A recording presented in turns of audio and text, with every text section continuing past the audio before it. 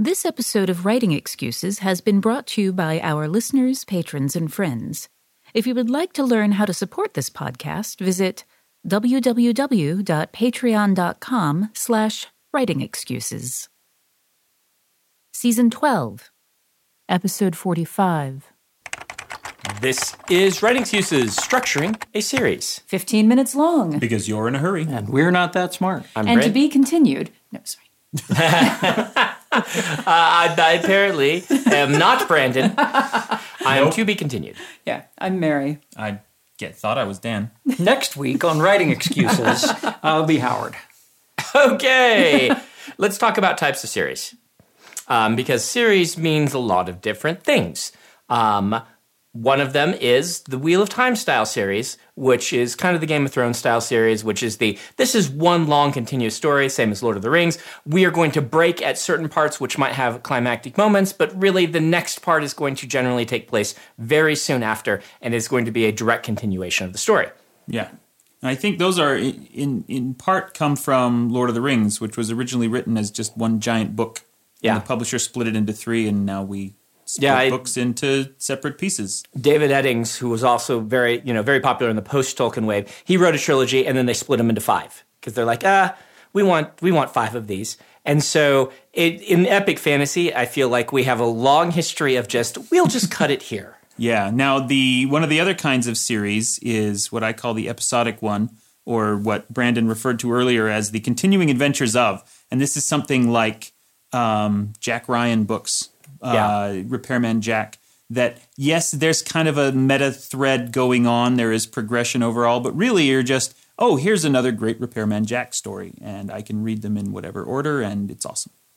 And one of the differences between the two kinds of series is the kind of protagonist you have. Mm-hmm. In the epic fantasy, you have characters who are going to change over time, and in these almost pulp serial series, you have heroes that my friend Jim Zub calls the iconic hero, Conan the Barbarian. Yeah. Has Dirk lots of adventures. Yeah, Dirk Pitt. I'm going to disagree with you because my series, Glamorous Histories, is episodic. You can read each book individually. That you can read them out of sequence, but there is a long character arc. Jane changes over time. So it's not. It's not hard. Yeah, it's not hard and fast. Yeah, but I mean, I think I see that in a lot of them. The October Day books also are the same thing. That each one is self-contained.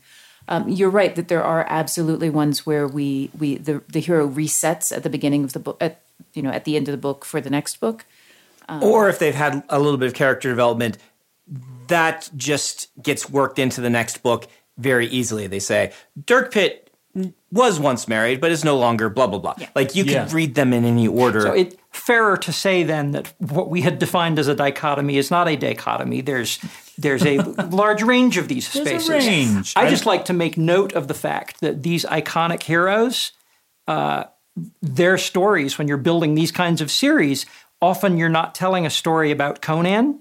You're telling a story in which Conan takes heroic actions and other people have misery and joy and triumph and whatever else. No, I really like that you bring this up because when you've talked about it before, either on the podcast or with me, it's really, I like the term iconic hero and it's made me understand things better. I think we may have at one point talked about Mad Max as iconic hero, where the movies are not about him as much as, he rides into town, people are having these problems. He's along for the ride, and they change and grow, and then he rides off at the end. Yeah, and just to be clear, this iconic hero type doesn't have to be, this guy with all of the muscles. Because Jessica Fletcher is an iconic hero in this mold. She's, a lot of the cozy mystery genre is this style of thing. Now, we're missing one type of series that I want to get in there and mention because this is very common in romance stories.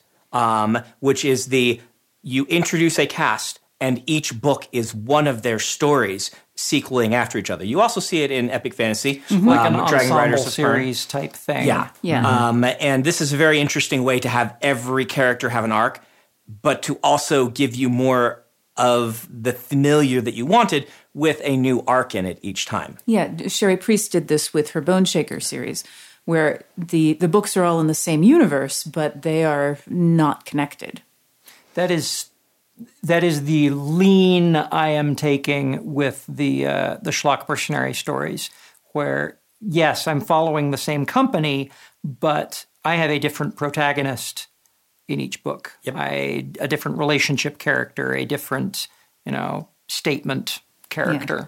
I think just as a media example, The Wire, for those of you who watch that, each season, if you think of them in novel terms, each season was self-contained, and while there are recurring characters, it's a different story the next season. So I want to turn this away from the definitions and toward the actual structuring. If you were going to sit down, and when you have, to structure an entire series, how do you approach that? We'll talk later about what to do if you already have a book and you want to add, but let's just say you want to structure one. Dan. Okay, so I'm going to use two examples here, my partial sequence and the Mirador series, because the one is heavily serialized and the other one is episodic. With partials, I knew where I wanted it to end.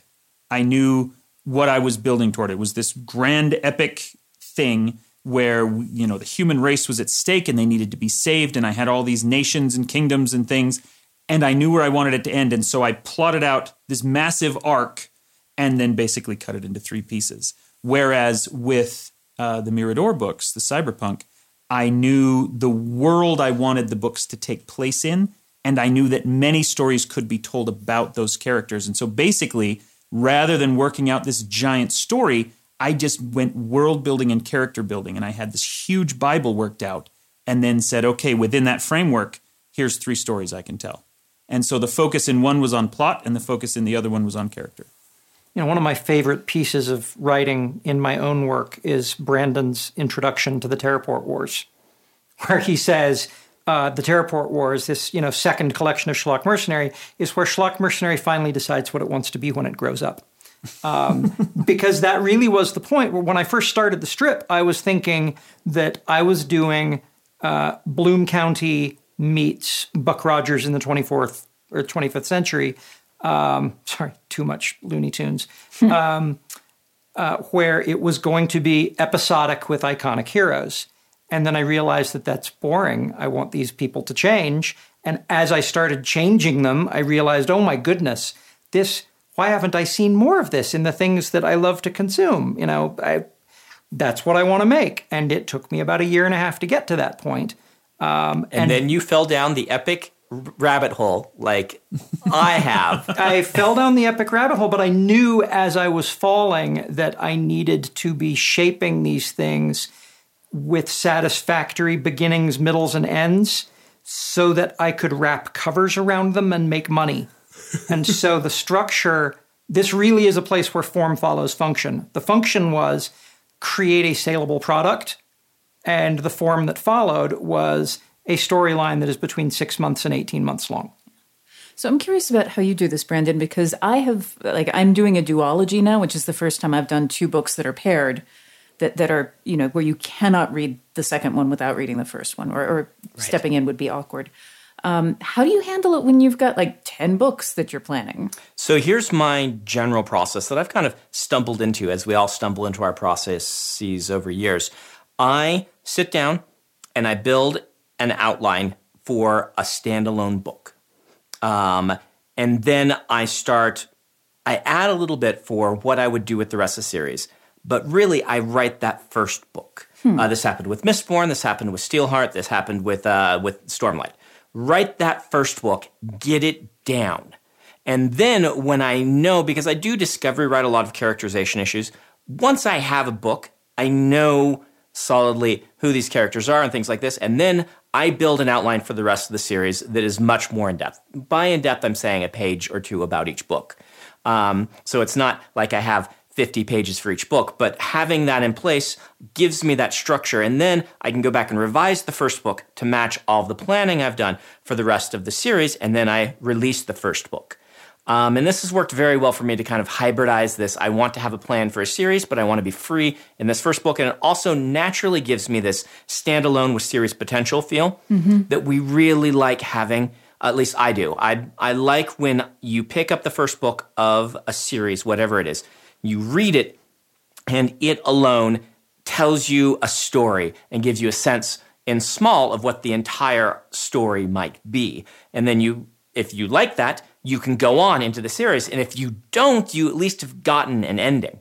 But I do call this kind of the original Star Wars sort of philosophy, where movie 1 is a complete story on its own. Movie 2 really needs a third story to add to it to be a satisfying ending. And that's how you'll read this. You could read Mistborn on its own, satisfying ending. But book 2 and book 3 bleed together a lot more. Yeah, I remember finishing Mistborn and thinking, how is he going to do a sequel to this? And reading the second one, I'm like, how is he going to do a sequel to this? Because it hits a satisfying ending. Let's go ahead and stop for our book of the week, and then we'll talk a little bit about that idea. Our book of the week is Dr. McNinja. Dr. McNinja is one of my favorite webcomics ever. It started as a gag by a guy who just drew a doctor who was also a ninja and wrote a little gag strip about him. And like many webcomic artists in the early days, it spiraled out of control and became something awesome that the artist/writer was not intending. What are you defining as the early days, just out of curiosity? Like late 80s or late 90s, early 2000s. Yeah. I had to tell you, but that is, for many people, a lifetime ago. Yeah. I know this. Right. I think Dr. McNinja started a little bit after that. Yeah. But it is, what I love about Dr. McNinja, it is that it is absurdist with a solid character that treats its absurdism realistically. When people show up riding raptors and shooting guns and chasing things, everyone in the world says, well, this is the sort of thing that happens. We treat this seriously, but the pictures are drawn to just make you laugh. The whole world plays it straight. Yeah. And it is hilarious. And one of the great things about it is, like you say, a lot of those early webcomics spiraled out of control and, fell down the epic rabbit hole. Mm-hmm. And that broke most of them. McNinja hung on and actually made it work. He did make it work. Christopher Hastings is the author of it, and he has colorists and people working with him. It's a team, but it just finished earlier this year. I'd say just finished. It's a beautiful thing. It finished 8 months ago at this point, but it's the first time I've had a chance to promo it. It is done. You can read it. It is wonderful, and so I highly recommend going and reading Dr. McNinja beginning to end. Very cool. I had a thought with regard to structuring series that when you are building something big, it is super helpful to know the end that you are headed for. And sometimes it is tempting for us to say, well, there's no way I can describe the story of this series, quickly enough to be in an outline and still have it be a series. How do I do this? And I was reminded of the narratives that Dan Carlin has built into his discussions of the Punic Wars and World War I. And I realized, you can look at World War I as the epic story of Europe going to war and discovering that technology has changed everything, and the war completely changes the political face of that continent forever. In 2 sentences, you could have an epic fantasy the size of World War I that ran for 20 books and didn't even scratch the surface of the number of things that went on there. By the same token, the Punic Wars, Rome going to war with Carthage, and at the end of it, Carthage is wiped completely off the map. And that's a very epic fantasy sort of thing.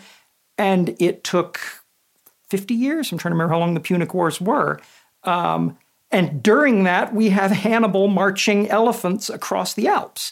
These are epic fantasy sorts of things. And so for me, studying history and how a thin narrative thread will often get used to describe something huge is a great way to wrap my brain around putting a narrative thread on the series I want to build as a framework to hang everybody else's stories. And if you didn't remember, Dan Carlin is the host of Hardcore History, which we have promoted on the podcast.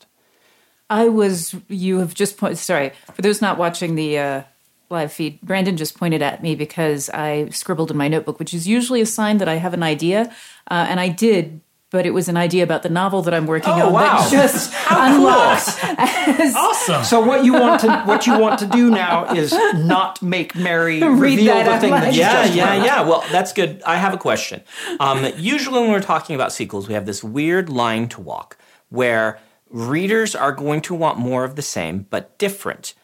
My question to you is, when you're structuring your series, how do you give them the same but different? How much different do you go? Because I know Mary's gone very different with her series, for instance. Yeah, so what I've done, for those who haven't read them, is with the Glamorous History series, the first book is a straight-up Jane Austen pastiche. And classically with a romance, what I would have done for book 2 is that I would have focused it on Melody, which is Jane's sister, and I would have married her off. And then book 3, I would have focused on Miss Dunkirk. I was not interested in doing that. What I wanted to do, I liked Jane, and I wanted to keep her as my main character, so I kept her as my same, and my different was that I used a different plot structure for them, for each book. What I'm doing with The Calculating Stars and The Fated Sky is, even though it's a duology, I have a different, the first book is structured with an event driver. So it's very much, the adventure elemental genre. And the second book is very much milieu driven. And even though there's a character thing going on in both of them, I am focusing on a different aspect, a different type of driving incident. No, I do this a lot too. I look at my sequel and say, okay, same characters, their problems and conflicts are escalating for their character arcs, but I want the things they're facing to hit a slightly different note so that you get the people you loved in the setting you loved with a story that feels enough different that you're engaged by it. What have you done for John Cleaver? Because John is a really interesting one for this regard. His series is one that is very heavily serialized. There is a strong continuity because the entire point of the series is, how is he going to change from book to book, and how is he going to grow? And so the points that are the same are basically him, and then the points that are different are the monster. There's a different monster every time. And so that's how I built those first 3 books is, here's John, and we know that he is slowly changing and he's slowly turning into this different person, but, we have a different monster every time that focuses on a different, kind of serial killer behavior. The tricky part for me was coming back to it 3 or 4 years after the fact and writing the second trilogy. Because in that one, John was different. In a lot of ways, what that first trilogy about is John learns how to feel again. And so if I jumped right back into a second trilogy in which John could feel emotions now and react to them, he wouldn't be the same John that you read about in the first trilogy. He would not have that sense of familiarity, and people wouldn't like it at all. And which is why I was never intending to write a second trilogy. And what eventually made that work for me was the idea that, just because you can feel emotions now doesn't mean that your life is good. Emotions suck, Yes, he can love now, but that just means we can break his heart over and over again. Yes, so, which you do. You're very good at. So, finding that. So in that sense, what's similar, again, that point of that anchor point between first and second trilogy is awful things happen to John and you feel bad for him. And so he is still struggling with all of the same questions he struggled with in the first one. He still has those sociopathic tendencies. He still has this, very dark outlook on life. But he is wrestling with a different question and has a different arc in the second one. So building on this, we don't have a lot of time left, but I want to touch on this idea of you have a story.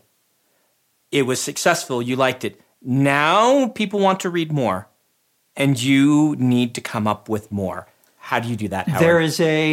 There is a marketing principle here. The experience that I want people to have with the next installment in the series is, I came because I wanted more of these things I love, and I came away with you having given me something that I didn't even know I wanted, but now I'm in love with. And it's magic when you can make it work. what you have to ask yourself, and again, it's a marketing thing. It happens across lots of industries, is what is it that made about the first book that made people want to pick up the second book? What's the driver? What are the things that they love? How much of that do I have to give them in order for them to be satisfied? What's the new thing that I can add that is going to hook them that still works with that?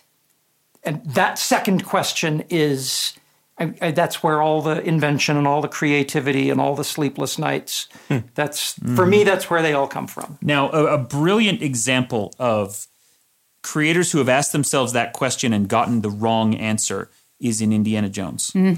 Because going from Raiders of the Lost Ark to Temple of Doom, what you can see there is Lucas and Spielberg saying, what did we love about the first one? And for them, it was all the tropes of the old pulpy serial movies. Let's play with those. That's not what audiences loved about the first one. And that's why Temple of Doom is, at least until Crystal Skull, that was the one that audiences didn't like.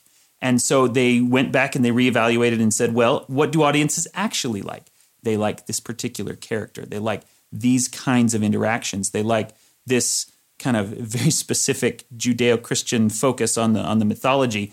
And then Last Crusade was this mega hit because they correctly identified what the audience loved.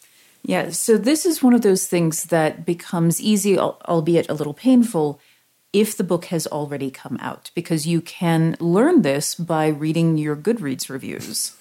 I recommend reading your 5-star and your 4-star ones. The 4-star ones are going to be the ones that tell you what to keep, because these are people that loved the book, but not quite they enough. had an issue with it or something.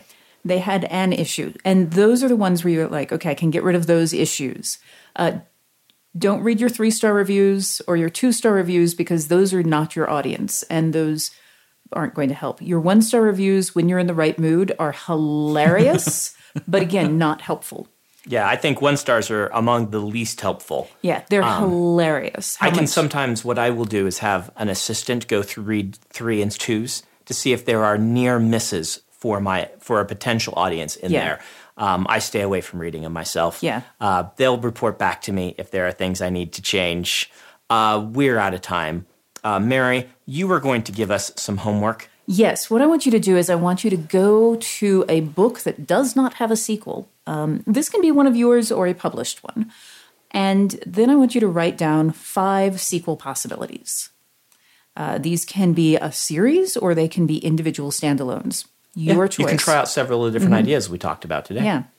All right. This has been Writing Excuses. You're out of excuses. Now go write. Writing Excuses is a Dragonsteel production, jointly hosted by Brandon Sanderson, Dan Wells, Mary Robinette Kowal, and Howard Taylor. This episode was mastered by Alex Jackson. If you aren't familiar with Locus Magazine, they're a long-standing and respected website, magazine archive, and resource for science fiction, fantasy, and horror. Basically, they're the industry magazine for our genre. They also run the annual Locus Awards, a top-tier award that recognizes new, diverse, and excellent voices in speculative fiction. They tell the storyteller's stories through author interviews, book reviews, curated reading lists, international industry news, obituaries, and more. Locus has meant a lot to me, both personally and professionally. In my career, I've been interviewed by them, and I've also turned to them as a source of understanding who is involved in the industry. Locus is holding their annual fundraising drive to keep their doors open, lights on, and future bright. I'll be contributing to their crowdfunding campaign by donating a cut scene, some original art, and a couple of other things like, do you want to do a one-on-one chat with me? So join me in supporting Locus.